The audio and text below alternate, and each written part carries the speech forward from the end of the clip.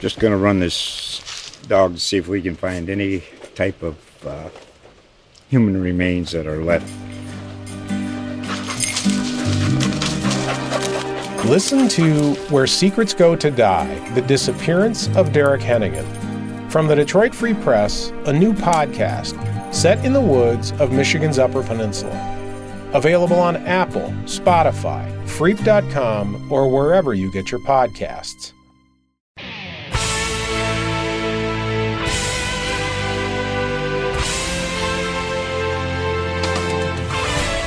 The Detroit Free Press presents Talkin' Lions, your audio home for all things Honolulu blue and silver. Here is your host from the Detroit Free Press, Dave Burkett.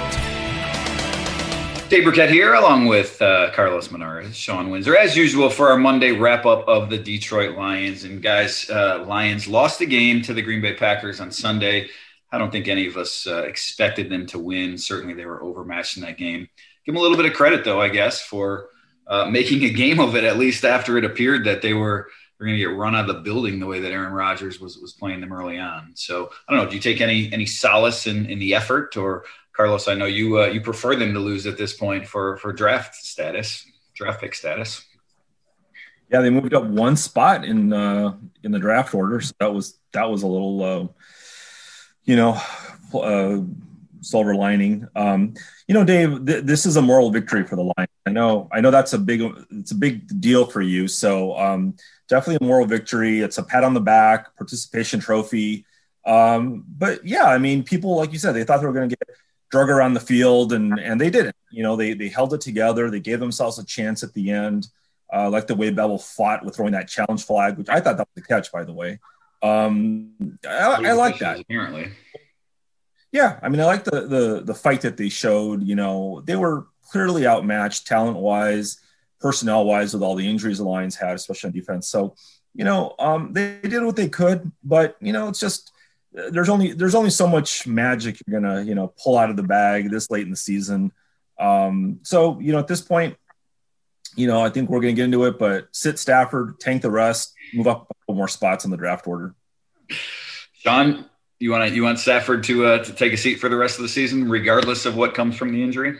No, and I don't think he does. I don't think he wants to either. Hey, while I'm talking for a second, Dave, if you mind, pull up that tweet so you can read it here in a few seconds about not about Carlos. We can get to that, but you tweeted out this idea that had they changed coaches, a little earlier, they might be a legitimate wild card contender, and I'd like to bat that around a little bit. In fact, because I'm worried that Carlos is going to create some heat here, so I think I'm going to take my coat off and my hat off so I won't get burned by the sparks. All right. So as you're started this bit, I'll dig up exactly what I said. But I think Carlos, is talking about moral victories. It's sort of shocking that he's talking about that. He's talking about draft position. Let's be real. Carlos wanted him to lose because he wants Matt Patricia to not look as bad, right? I mean, if they win, especially if they beat a team like the Packers, then Carlos is kind of licking his wounds a little bit. So can we be honest about that, Carlos? Look, I just want everyone to know that I came in here I didn't want to talk about Matt Patricia at all today. I didn't, I just wanted to spin this thing. Oh, yeah. And that's where we end up at, like 2 minutes into our video here. It's funny because I'm not the one who ever brings him up, but we always end up talking about your guys' favorite coach. I think you guys miss him. I think there's buyer's remorse as much as you guys are on Team Bevel now. Like you're like, oh, remember Matt Patricia? It's going to go on forever. But no, I mean, this is it's ridiculous to play the what if game. Hey, if Bevel finishes, even 4-1 in the last 5 games, I'll even say 3-2, Dave. You could make the argument that, yeah, maybe there was something there, but it's not like this team is that much different. Hanging with the Patriots, a 3-possession third quarter is not exactly the kind of thing that makes you think, oh my God, Darrell Bevel was the answer this whole time. So I don't buy that. And let's not forget when they got handled in Green Bay the first time, Stafford, one of the big turning points is Stafford throwing that pick 6, which of course was Matt Patricia's fault. So We can play this what if game, but I mean, Bevel's done an okay job. And I wrote that. I think that, if he ends up, winning a few more games, he should maybe get some consideration. I don't know in this hiring cycle, but maybe down the line. I mean, I think, maybe there's something there, not this year, but maybe in the future. Well, a couple thoughts, Carlos. Sorry, Dave. One, I was at that game and sitting next to our good bud Dave in Green Bay, and they were kind of getting run before that pick six. That was not a very good pick six, by the way. You're right. But two, the team. What was weird about yesterday was it just felt like a regular loss. They didn't implode. They didn't lose it. I mean, Green Bay was just a little bit better, but they played like professionals. They played. I mean, obviously they were engaged and all that. They didn't beat themselves in a way, which they have so much over the last few years. Maybe you could argue, Carlos, they have over the last 50 years. But it does feel a bit different. The question is, and I saw this as Dave's going to read this tweet here in a minute. In that thread, the Twitter thread that Dave's going to reference, there was somebody posting an article about from 538, the political site, and they did a sort of a study looking at when coaches get fired, do teams have an immediate bounce? And oftentimes they do, and you wonder, okay, is it the coach that comes in? Because a lot of times that coach doesn't get rehired or doesn't get hired at the end of the season as a full-time coach. They remain an interim and then they go their way. But is it just because the coach that was fired was just not doing a very good job, and maybe part of that was connecting communication? So maybe that explains the bounce that you see. So I'd be willing to say that makes sense, Carlos, and it's not just Darrell Bevell. Maybe it's just the nature of when that happens. But I also think Bevell deserves some credit for the imprint, the footprint, whatever, not the footprint, what he's done in the last couple of weeks. How about that?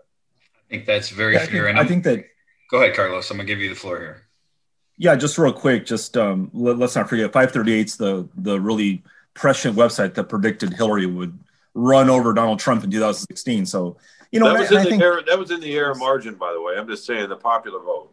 So whatever. Well, the problem with these, and I think Dave wrote about it, or he referenced it recently about the bounce from coaches and their records the week after were something like 13-8 or whatever it was in the last few years. But the problem with that is, you have to look at the whole circumstance. Are you playing the Jets the next week? Are you playing, the Packers the next week? And it's really an apples and oranges thing. Maybe there is something to it. But I don't know. I mean, that's you can say that Bevell is doing a credible job. I don't know if he's the difference maker that anybody's looking for right now. I don't know if he would have made. I mean, I don't know. We can play this what if game the whole time. Let's not forget two things. One, the offense was not playing great under Matt Patricia, and Darrell Bevell was in charge of that offense. And two, last year when Stafford missed half the year, they were doing what they're doing now, was they were not getting embarrassed for the most part with David Blau, under center. So, you can play this moral victory thing and this, they don't look too bad in the defeats. That's not really what you want in a head coach ultimately. So no matter who you're playing, but they did what they could yesterday. It was, they just were outmanned. Absolutely outmanned. And I'm going to read you before we get to my tweet that you want to talk about, Sean. I want to read you this. This is from the memo that Sheila Fordham sent to some employees today. It was talking about the GM search and sort of outlining some things, but she also said, it was clear that Coach Patricia's system was not working for the Lions. We have, important football games left. We're confident in Bevell. It goes on to say, hey, as we were leaving the Bears stadium after last week's win, we heard thunderous applause and laughter flowing out of the Lions locker room, something we have not heard for a long time. And even after our hard-fought loss to the Packers yesterday, it was evident the team played with heart and never gave up. I mean, look, whatever the case is, certainly some of it is just the change, as you guys said. You have to give Bevell a little bit of credit. I've said all along, right, I don't think he's going to end up being the head coach for this team, or maybe even not a serious candidate for this team. But, the team has responded to him on a different level than it did to Matt Patricia, and I think that's evident to everyone watching. So the tweet that you wanted to talk about, Sean, though, was, I said I was just rewatching a little bit of the game this morning, and I said this defense is bereft of talent, because it really is, as you said, Carlos. I mean, there just are not playmakers on that side of the ball, and when you go up against the Packers team like the Lions faced yesterday, I mean, you have to pull some rabbits out of the hat to win. But beyond that, I said, I can't help but think that if the Lions had made this head coaching change sooner, I just got out of it. If they made this head coaching change sooner, they'd have a couple more wins and be a legitimate wild card contender. So I don't know. Let's munch on that for a second. Had they made this change, let's say bye week, at some point, would they be a legitimate playoff contender now? I don't think they would be a great team by any means, but maybe they beat Carolina. Maybe they beat Houston. I mean, maybe there's the way players have responded to Darrell Bevell at least leads me to believe that the Lions would, they'd have another win or two under their belts right now had this change been made earlier. Go ahead. Well, go ahead, Carlos. I see him laughing. Yeah, too. I love this is Dave.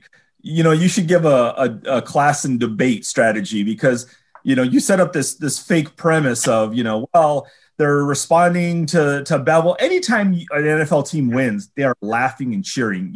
We walk past locker rooms all the time and we wait. You can hear, it doesn't matter who you beat. If you're the whatever, the Saints or the Packers and you beat the Jets, you're going to be celebrating in the locker room. You're going to give game balls. It's a big occasion, no matter who you play, when you play. I'm sure when the Lions beat the Falcons, I'm sure that Patricia didn't say, hey, everybody shut up. No celebrating. Let's keep it down. Quiet, boys. We've been in those locker rooms with Patricia, under Patricia, when they've beaten teams. It's a joyous affair. It's a celebration. No matter who the coach is, no matter who you hate, whatever it is, you won a game. You just left some blood out on the field and you won that game. You're going to be happy. So that's one kind of ridiculous. And the second one is, you can play this what if game all day long. Well, I wonder I don't know. I'd like to hear Sean and Dave, why do you think Bevell would have led them to more victories? What can you point to? Well, he's not Patricia. Yeah, that's the main thing. There are a couple thoughts I have. First of all, Carlos is basically saying Sheila Ford Hamp is misremembering or suffering some kind of recency bias because what she heard in Chicago was she'd forgotten that what she'd heard, the previous 3 years. I don't buy that. To me, she's plenty smart enough to understand the difference in sound, and to put that in a memo suggests that you know what I mean. The other thing that says is that, and maybe she wants a proven head coach, whatever. The other thing that says though is that it's not just going to be about a coach who can draw up X's and O's. I think that's what they've learned from this. I think the memo says that. I think the last two games have proven that. Even in yesterday's loss, it was a painful loss in a way for Lions fans because of how long Rodgers had the ball and the Packers had the ball, especially in that third quarter drive that was almost 9 minutes. Carlos, we're talking about that during the game, and then almost 8 minutes or in the late third and early in the fourth. So that was kind of painful. But the way they responded after that, just the way they played, it didn't feel like a normal, inevitable Lions loss, even though we were wondering early on, and Dave alluded to this, that it felt kind of like it might be a blowout. And I think it would have been like what happened in Green Bay, to be honest with you. But to me, the main takeaway is, do you want somebody that can connect with your people, and how important that is? And what's the percentage of that in a coach versus like Mike Vrabel, right? He obviously knows football, but he's connected. He's gone down there, and he's a very different kind of personality than Patricia. Maybe it's because he was a player. I don't know. But I think Vrabel is the same personality. He is the same person as Patricia. No, Sean. No, he's not. He is a hard-ass player. Yes. He was the guy who took it to – Patricia probably learned how to be kind of a jerk from Vrabel in those meetings. Don't confuse Vrabel being kind of standoffish with media, which he's done a little bit down there, with what he's doing in the locker.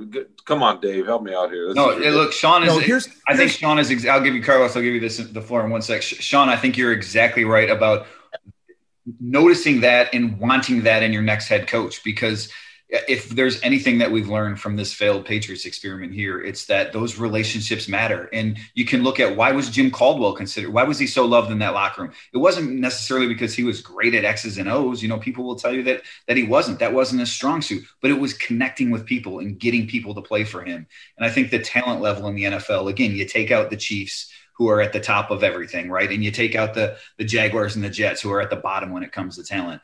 So many teams are in that middle of the pack that what really makes a difference for teams, the teams that win and the teams that don't, is some of those intangibles in getting your guys to play for you and to buy into your system and to believe in you is such a big part of that. And there's no disputing that players did not do that under Matt Patricia in his 2.5 seasons here. But having said that, look, and I don't want to compare Patricia. Sorry, Carlos, it's your floor here in a second. I don't want to compare Patricia to Bill Belichick, but Belichick struggled with that a little bit in Cleveland, right? And he talked about if he got another chance, he's gone back and talked about that. He was going to make some changes. So Patricia would ever get another chance, I guarantee you he would change the way he entered the organization and how he tried to connect. I mean, because he's too smart not to, right? And you learn, and that's okay. And it's not to say that Patricia's a bad guy. Sometimes you just kind of have to figure out what matters right away. And I just think that that's what's going to drive this coaching search as much as anything. Yeah. The thing with the coaching things, and mean guys, nice guys, all this stuff. I answered somebody on Twitter, like, I guess you don't want, you don't want Vince Lombardi, you don't want Bill Belichick, you don't want Tom Landry, because those are big meanie coaches. And I think this is the question that I have for the owner, for Sheila Ford Hamp, is, every coach comes in there and they have their, this is what I'm going to do, whatever. I don't think they get down to the really microscopic level, the granular level of, I'm going to be a jerk to these players. It's going to be very top heavy management. I don't think they spell that out until they get into the seat. But that was the issue with Patricia, was a very top heavy management style. And like all the players, the one thing that all the players said, by the way, the current players for the Lions after Patricia was fired, was it's because he didn't win. At the end of the day, they don't really care what the style is if it works. You can be Satan, but if you're leading a winning charge every week, they're going to fall in line behind you. That's why Belichick doesn't have a lot of dissension. But if you're bad, if you're, why didn't they win? It's like we're putting up with all this garbage, all this, stuff, and we're losing. So that's why it doesn't work. That's why Landry stayed in power and all these coaches, right? Belichick and Lombardi, whatever. So that's the question for Sheila is, who do you want? Do you just want a nice person? Do you want somebody who's going to do the Kumbaya Caldwell thing that got you back to 9-7 and right on the edge of the playoff bubble all the time? Or do you want just somebody that has a clear vision? Because to me, I guarantee you, if you'd interviewed Mike Vrabel and Matt Patricia, they would have come off very similar, because they were both coming in, they were both beloved by their players or their former, players, whatever, that they were in charge of. So you're not going to hear this dissension and whatever. Now, if you hire a guy who has been a coach before, then maybe you have a little bit more track record of how did he run that organization. But if you're going for a first-time head coach, you're not going to know that until they get into the seat, how exactly they run the team. Well, I don't think she was saying that's the only thing they're going to judge him on. I think to Sean's point, that's got to be part of it. And maybe they overlooked that last time. And it was, look, we go back the last 5 years, right? The Lions, Rod Wood, Martha Ford at the time, they had no experience running any sort of search. So they just turned it over to Ernie Accorsi, who hired, his buddy's friend, underling Bob Quinn, who hired his friend, and Matt Patricia. And I don't think Rod and Sheila, to the extent that she was involved, and Martha maybe knew exactly what they were looking for at the time. And now that they've been through this, they realize that, hey, those relationships, they matter. Like, yes, you have to have a vision. Yes, you have to be able to command a room.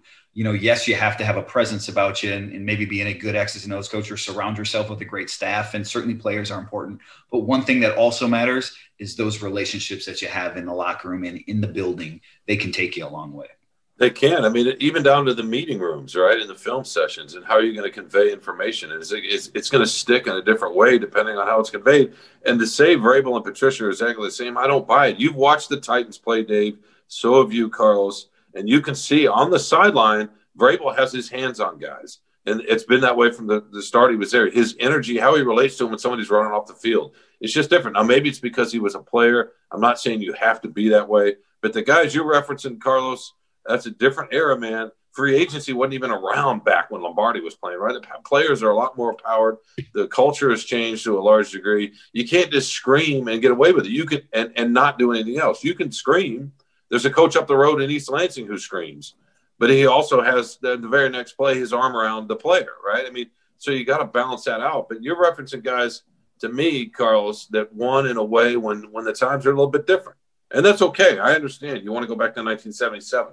I mean, maybe in some ways I do too. Oh, I'd like to go eat Count Chocula and be able to find it in every grocery store all year long myself. Well, unless I heard that Bill Belichick was fired, I believe he's still coaching.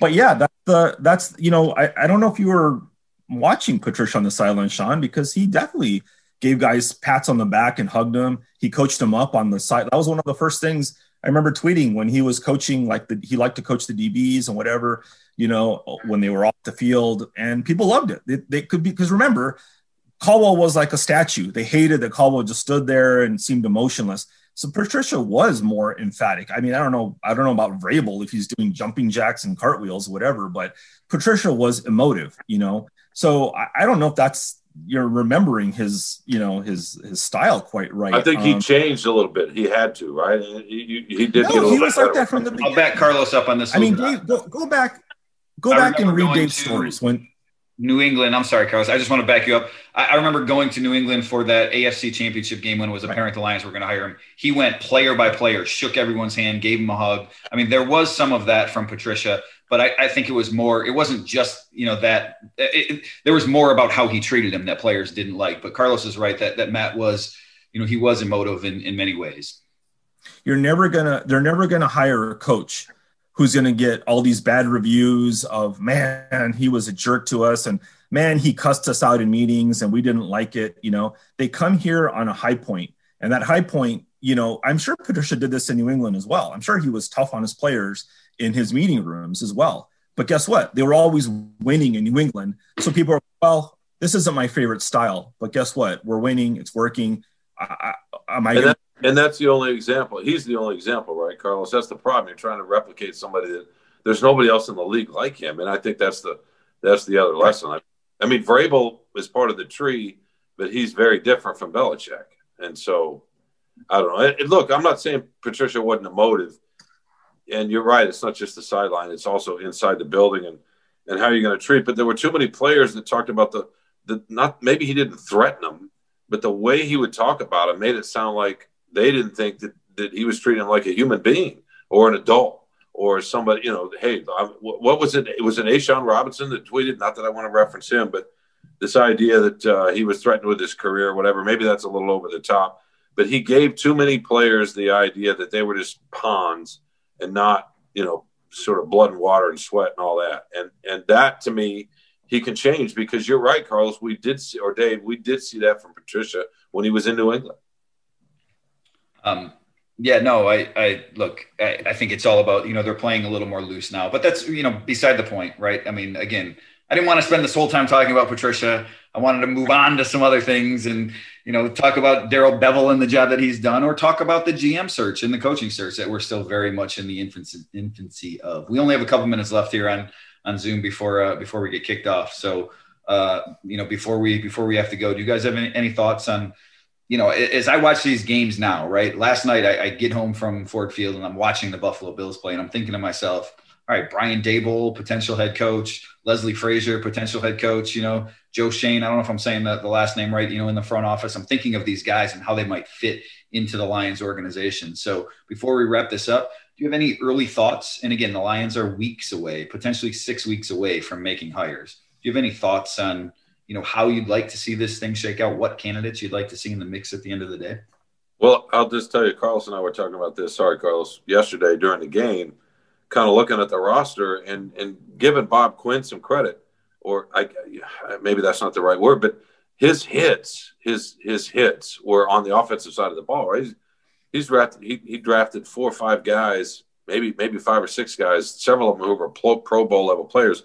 So whoever comes in next has got to figure out how to do that on the defensive side of the ball. That was the difference yesterday. Rodgers had all day to throw, and Stafford did not. If you want to boil that game down, yes, Rodgers is a better player than Stafford. That's fine.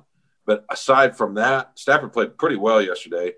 But that was the difference. The front 7 on either side, you could see the difference. And that's been an issue all year. There's no pass rush. I know they were missing a couple of guys. But even when they had those guys, there was very low pass rush. So the next GM is going to have an eye on how to balance this roster out, because I think offensively they're in decent shape. Yeah, I think my one thing is, to start off, the biggest thing is going to be the quarterback position, because it looks more and more like Stafford is out the door, in some way or fashion, either by trade or by injury or something, right? So the new regime is about the future, and that starts with quarterback. So someone like Dave and I have talked about this, like a John Dorsey in Cleveland, right? And came from Kansas City. Somebody who has an eye for developing or finding quarterback talent. It's really hard to do that, right? Especially if you're not picking one or two, or even if you are picking that high, it's hard. So someone who can put together, and I know, Sean, defense, that was Quinn's problem, but to me, offense is more important. You got to score points. So who is it going to be? What's your vision for this roster, specifically offense? Offense is going to change quite a bit as well, with the guys leaving in free agency and everything. So I don't know if it's John Dorsey, but I think someone with an eye for quarterback talent is going to be. I'll break some news. I'm sorry. I'll break some news to people on here. The Lions have not contacted John Dorsey yet. So just putting that out there, though, Carlos, we have talked about that his resume in drafting quarterbacks is not, it's one of the better ones out there with everyone he's had a hand in. But I agree with both of you that I think, Sean, you're right. I mean, Bob Quinn has done a good job with the offensive line. You look at Kenny Galladay, DeAndre Swift. I mean, they have some pieces on offense that you can look at.